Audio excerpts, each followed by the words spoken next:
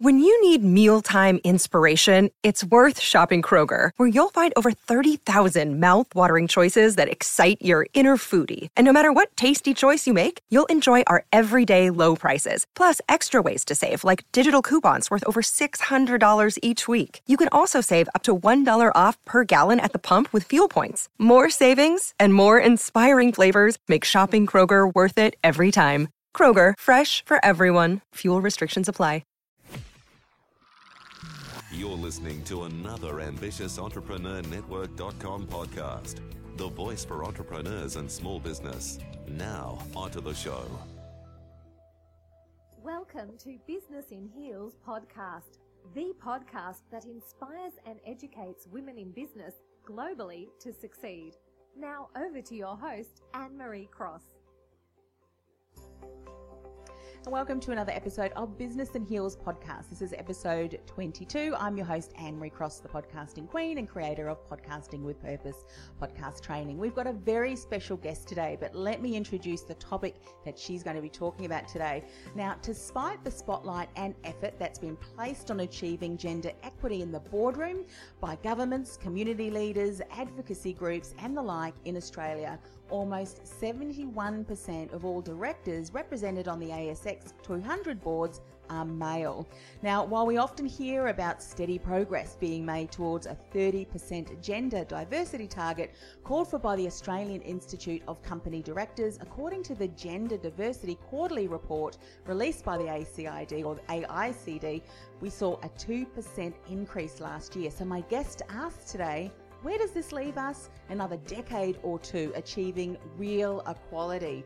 We're going to dive into that topic. Now, joining me on today's show is Business and Heels' very own Jo Plummer. She is someone who is passionate about this topic and who herself has sat around quite a number of boardroom tables. Let me just give you a quick overview of her bio. She's the Executive Director and co-owner of Business and Heels International. She's been a board chair on Barwon Water, Vic Water, Barwon Asset Solutions. She's a committee chair on the Geelong Regional Football, advisory board chair on Deakin MBA, and Geelong committee member on the AICD. So she's got a lot of experience that we can certainly tap into today. And Jo says if we're serious about achieving true gender equality in the boardroom, and she doesn't mean that respectable 30%, let's all of us who are in position of influence get serious about how we can tap into the right talent. Welcome to the show, Jo. Hello, and thank you for that wonderful introduction. Look, you have got such a wealth of experience and knowledge sitting on boards. And as we said earlier in the introduction, this is an article that you wrote. And I'm sure we can put a link on the show notes. So if people can want to access that and read the full article that you wrote, they can certainly do that. But that really, I mean, with all of the diversity and so forth, the topic and the discussions going around the boardrooms, that still is a low percent, isn't it? It is a very low percent, and I think, it's really interesting because once upon a time I was not an advocate of 4 targets. I think in any well-defined strategy, you can have a target, and if our strategy is to be gender equal across boardrooms, and we know that that gives better results to companies, then we probably do need to put a target on it. And if we're serious, we need to put the right target on it, which is 50%. Yes. I could certainly live with 40, 40, 20, understanding that some boards have, 7 or 9 or 11, but certainly 50-50 is what we're striving for. Yes. And it's interesting because studies show, and even organisations who do have more of a balanced equity sitting around the table report, greater results because of that, broad discussion that's brought to the table. Yet there's still so few women sitting around the boardroom. What do you see as some of the issues around that? Let's talk about some of the issues and then some of the strategies and things that you see are working so that we can become far more proactive in promoting this, and of course seeing that women who want to are invited to sit around those tables. So what are some of the things that you see are not working? Look, I think there's 2 key things. And one is around women's confidence and not seeing themselves in the boardroom. That's number 1. And number 2, which is the article that you referred to, I think actually we tend to look for female directors sometimes in the wrong places. And I'll come back to that one. But actually in terms of women's confidence, I think, I reflect on my own journey. And, it's that whole imposter syndrome. How could I possibly be sitting around the board table, and what do I really have to contribute? And depending on what board it is, we all feel that we have to have those really deep specialist skills, and they are absolutely important. There is no doubt about that. But of equal importance is having, that free thought, having a strategic focus, being able to ask those insightful questions at the right time of the right people. And quite often the dumb questions that people often refer to can give you those light bulb moments. And I think, getting women to really think about why they should be part of a board and how they can go about doing that, giving them the confidence that they are enough, that their experience counts and is enough, is really, really important. Yes. And, getting rid of that little doubtful voice in your head and thinking about what it is that you can own and contribute, and be really comfortable with that. Yes. That's probably the first one. One of the things I'm going to jump in there, and let's just, I guess, dive a little bit deeper into women. I know we often have that imposter syndrome, or we'll look at a particular, I hear this happen a lot too, and I'm sure this is probably similar to looking at potential boardroom placements, but we look at a job description, and when we don't have 2 or 3 practical experience in certain things, we just take ourselves out of the running. So when you talk about some of those specialist skills, what are some of those specialist skills? Let's list them, because quite often we don't see that what we bring to the table is actually going to be of value, but they may very well sit around some of those specialist skills that are so important in someone who is going to be sitting on a board. So I think it's about, in education, there's this program that's called Recognition of Prior Learning, which can actually accredit you, to achieve certain specialist streams. And I think this is no different. It's thinking about your learning and wisdom and experience and applying that to whatever the situation might be. And often that is equally as valid as the specialist skill itself. Some of the specialist skills that I'm talking about that people are absolutely hell-bent on having is, accounting, finance, economics, law, marketing, those pure streams that are absolutely really important. But they're quite freely available as well. Yes. So that's not to discount in any shape or form, the role that those people bring to the table. And from a governance perspective, we need to have a real matrix of skills to make sure that our governance is, dinky-dine and actually is doing what it's supposed to do. But beyond that, if we want to be able to stretch our thinking and be out of the box and dynamic and future-focused, then we need different sets of skills. Yes. And even if you apply it to the Edward de Bono's thinking hats, at the end of the day, some of those can be really, really helpful. And, just because it hasn't got a, accounting degree or a really specific degree behind it, we devalue it, and that's not helpful. No. Now, something that you said earlier was, and I read this from your article because I think it's so good, female SME business owners are often discounted because of the unconscious assumption that society makes someone working from home couldn't possibly have the right experience. They play small, she doesn't have the risk appetite, and the list goes on. When I read that, I went, seriously, because when I speak to, and I've spoken to a lot of women in business who do have a home-based office, and some of them are running multi-million-dollar global companies, and they do it sometimes in their slippers at their desk that is in their own home. And I think people are just not tapping into the resource, the knowledge and experience these women offer. Yeah. And I think that really takes me to that second point that I made. So one is around the confidence, and the other is where are we looking for our potential female directors. And we all know that in the past we've all looked to the C-suite. The reality is the number of women in the C-suite isn't 50-50 either. No. So if that's where we're fishing for our pipeline of female directors, well, then we're probably never going to get there. So and that's for lots of reasons. That's probably another podcast in itself, around, why haven't enough females made it into the C-suite. If we take that aside for the moment and think about, well, there are many, many women that have had terrific corporate careers. They may not have been in the C-suite, but they are very well educated. They're clever, they're smart, they're running families as well. And these women quite often have left corporate life because they feel they haven't had the right support, the flexibility, the whatever, and have had really good ideas that they've wanted to turn into their own business. And we know that women starting businesses is one of the fastest growing sectors in the economy. Yes. And if we want that to be a really positive effect on our GDP, we need those women to succeed.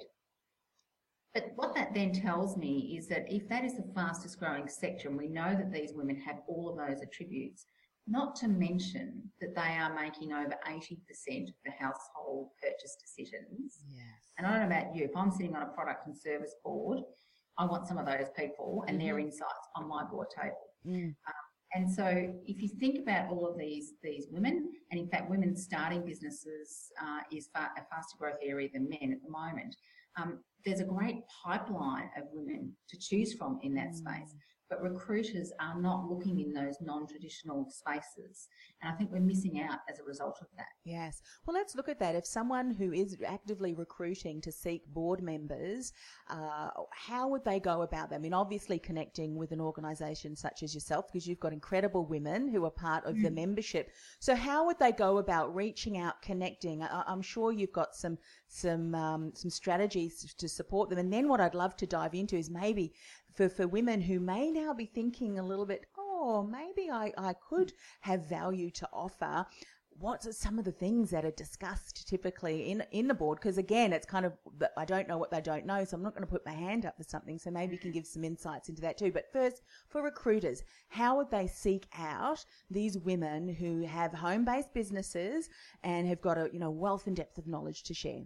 So I think traditionally what they have done is they've engaged in partnerships with large corporations, and they've got this talent pipeline, and they tend to be the same old people in doing that. I think what recruiters need to do is to connect with more organisations like Chamber of Commerce's who are representing small and medium enterprise. And that's not just for women, but that's for men as well, by the way. So if we know that 97% of our economy is driven by small business, why wouldn't we be tapping into some of that? And of course, the cry for big business to be doing business with little business, so big B to little b and vice versa, then let's infuse our boardrooms with that. So areas like the Chamber of Commerce, I think, is really important. There are other organisations like Business and Heels, like BNI's, Business Networking International groups, and a myriad of others that really foster people who are working in small and medium enterprise. And so again, I think it's about creating those relationships, not just with the C-suite area themselves. So that's really important, but equally important, it's not a one-way street. So if you have an inkling that you would like to potentially help shape the future of an organisation, and there is, or a theme or an industry or whatever it might be, then you need to take accountability for that too, and think about how you can put your hand up and be considered. And so there's a whole bunch of ways that you could to do that, and there's lots of websites and all sorts of there's courses that you can do to make sure that you're qualified in that space, which I'm really happy to chat about as well. Yes. Well, let's maybe some of the things that you did. If we look back to the introduction, I mean, you've been a board chair for a number of different organisations. Take us back to the very first board that you sat on. Was that something that you proactively put yourself forward for, or was it through connections and networks that you'd been building over time, and they saw, the skills and experience they leveraged? What happened? How did that happen for you? Yeah, so I knew I wanted to be a NED, a non-executive director, and so I was in corporate at the time, and my specialist skill, I guess, if you would call it that, is around building really robust business strategy. And that business strategy can be corporate, but it can equally be not-for-profit, government, small, medium enterprise, and I've worked across all of those. But my first gig, so having done the Australian Institute of Company Directors Director Program, which is an absolute must for anybody who's serious about doing that. That is probably the most well-credentialed course that you can do. in terms of bringing together all of those key areas that board members need to consider and understanding your risk and all of those things. So I have done that. And like most people, I was thinking about, well, how do I get involved at not-for-profit level first?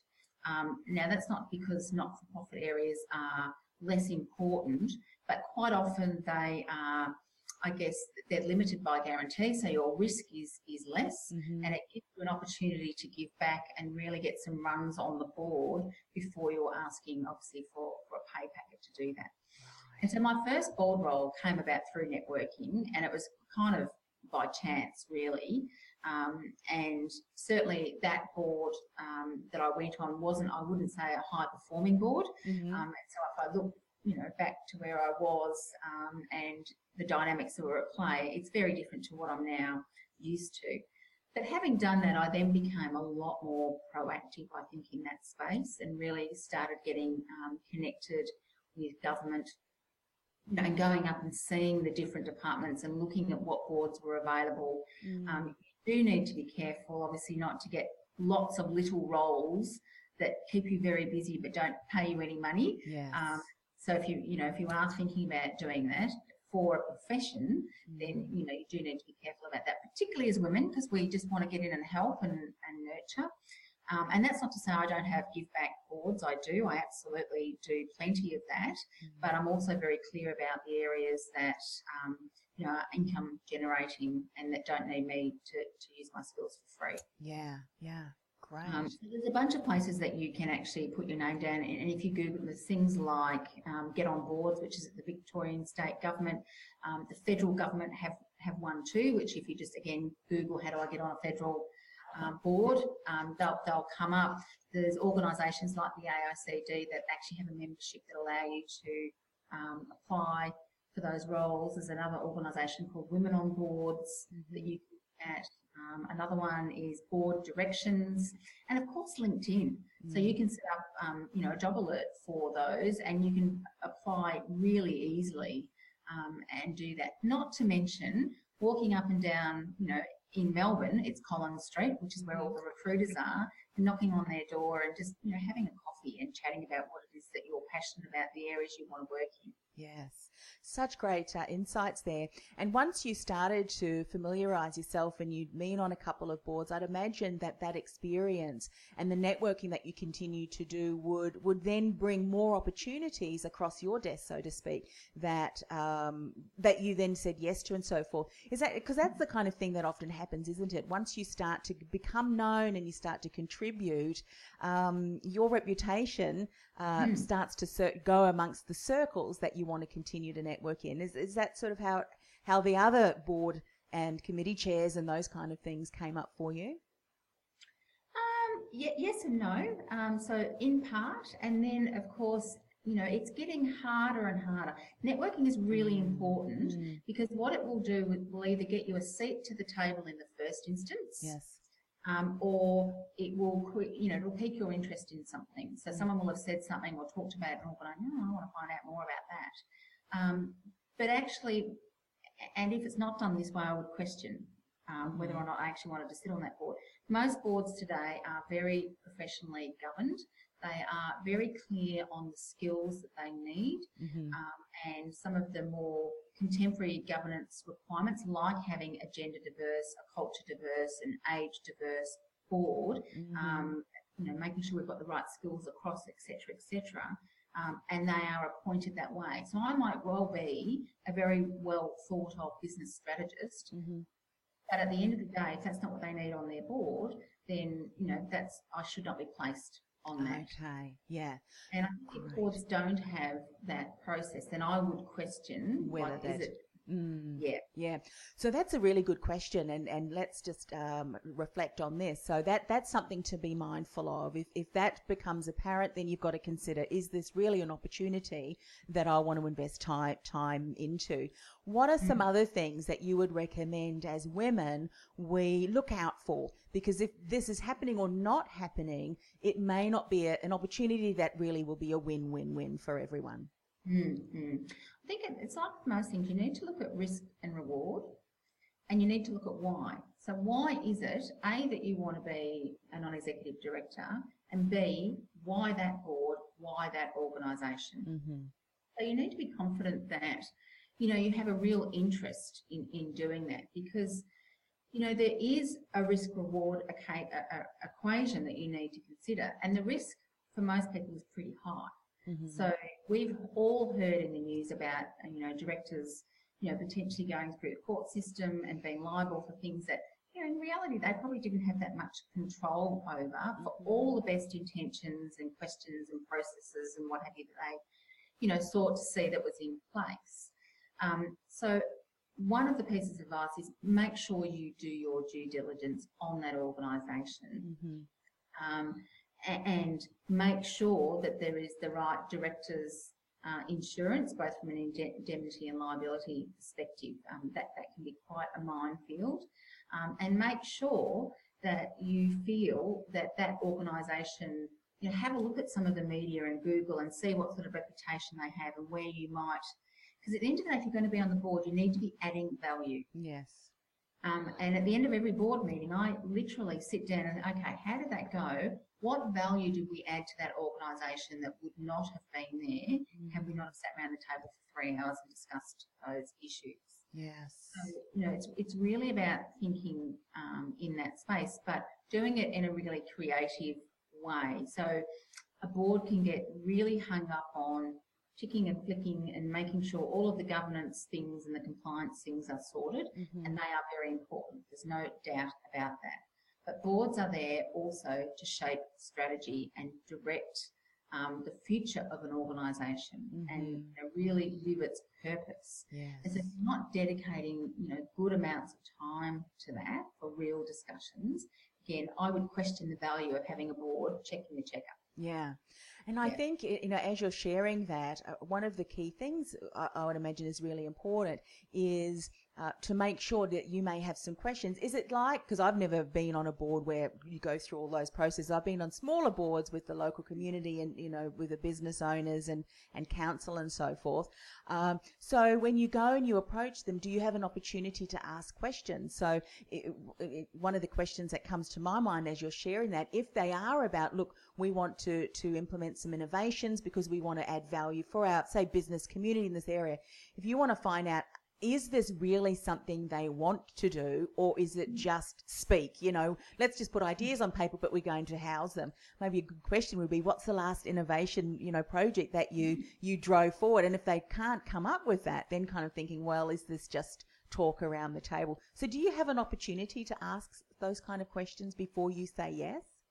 Absolutely, and everybody should have their own little, check sheet. Important, And I certainly have my check sheet, and one is that, they're financially stable, because the last thing you want to get caught out on is something in that space. But there's also, the two biggest things I think are culture and strategy. And if you don't feel that the people around the table that you're working with are congruent with not necessarily what your opinions and thoughts and direction is, but in terms of willingness to be open and explore and get the very best of that positive tension that you can get around a board table, then that would be a red flag for me. Yes.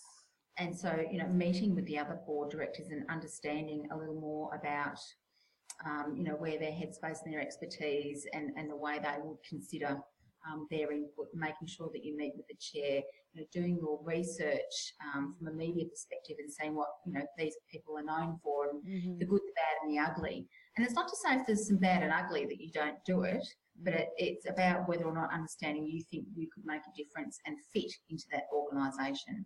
But culture and strategy are, in my view, apart from the hygiene measures around, governance and compliance, which are very important, but culture and strategy is the single biggest impact I think a board can have for the future of an organisation. Yeah, fabulous.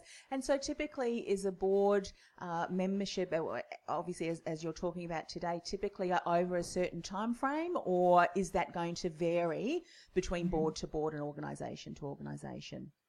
Look, it does vary, and they can be anything from, casual vacancy positions through to termed appointments. So, and generally they go from between 2 to 4-year appointments.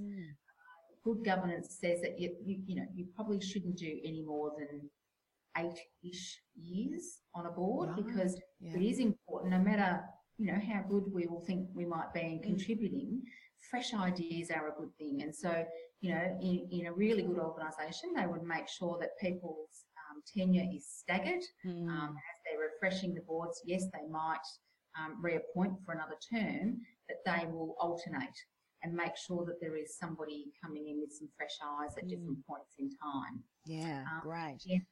And what sort of commitment, and I know this is probably, again, different, but I'm sure people who are now considering it's okay, we run busy lives and many of us are in business ourselves. What kind of average time commitment, meeting, like monthly? I guess that's going to differ all the time, but on average, what commitment did you find that a lot of your board placements required of you?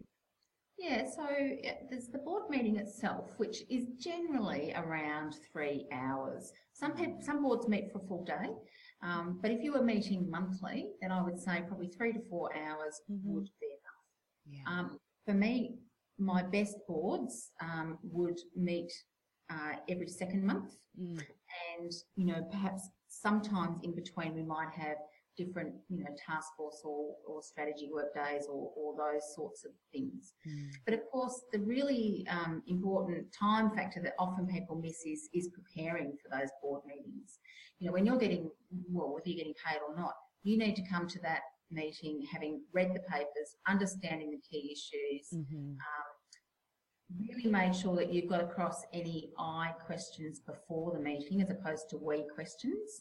So don't waste other people's time around the table asking things that are really just for you. relevant to clarification questions. Make sure they're we questions.